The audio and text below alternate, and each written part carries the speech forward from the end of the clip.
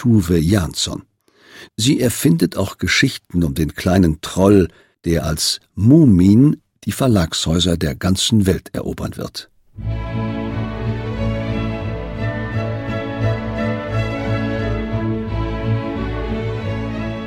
Die Welt der Mumins ist eine, in der alles zum guten Ende finden soll. Ein Ort der Zuflucht, auch für die Zeichnerin selbst. Mumins lange Reise ist die Suche der Trolle nach diesem Ort des Friedens.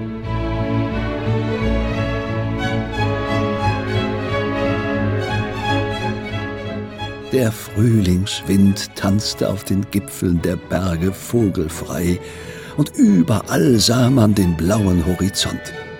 Im Westen lag das Meer, und im Osten schlängelte sich der Fluss zwischen den einsamen Bergen. Im Norden breitete sich der frühlingshafte Teppich der großen Wälder aus, und im Süden stieg der Rauch aus dem Schornstein des Muminhauses empor, denn Mumin-Mama kochte gerade den Kaffee zum Frühstück.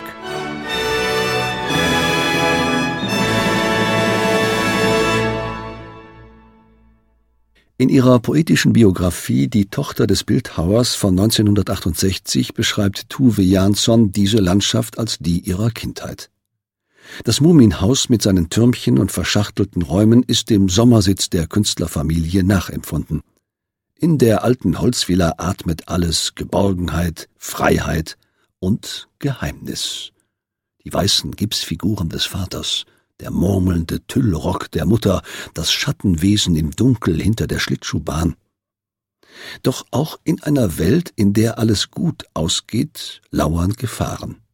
Wie ihre Erfinderin müssen die Mumins sie bestehen, um daran zu wachsen.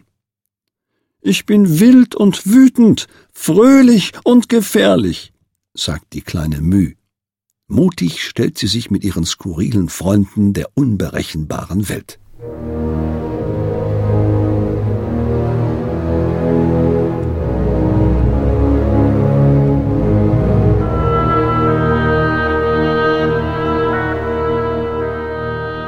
Aus dem dunklen Nebel löst sich das Wesen Morra.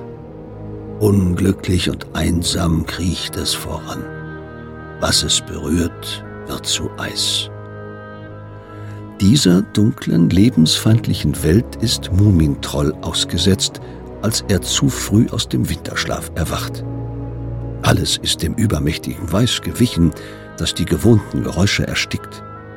Unsicher zieht Mumintroll los, um die fremde Welt zu erkunden. Er begegnet dem Snorkfräulein, das versucht, eine Krokusspitze mit einem Glas zu schützen. »Lass ihn wachsen, wie er will. Ich glaube, es bekommt ihm besser, wenn er ein bisschen Schwierigkeiten hat.«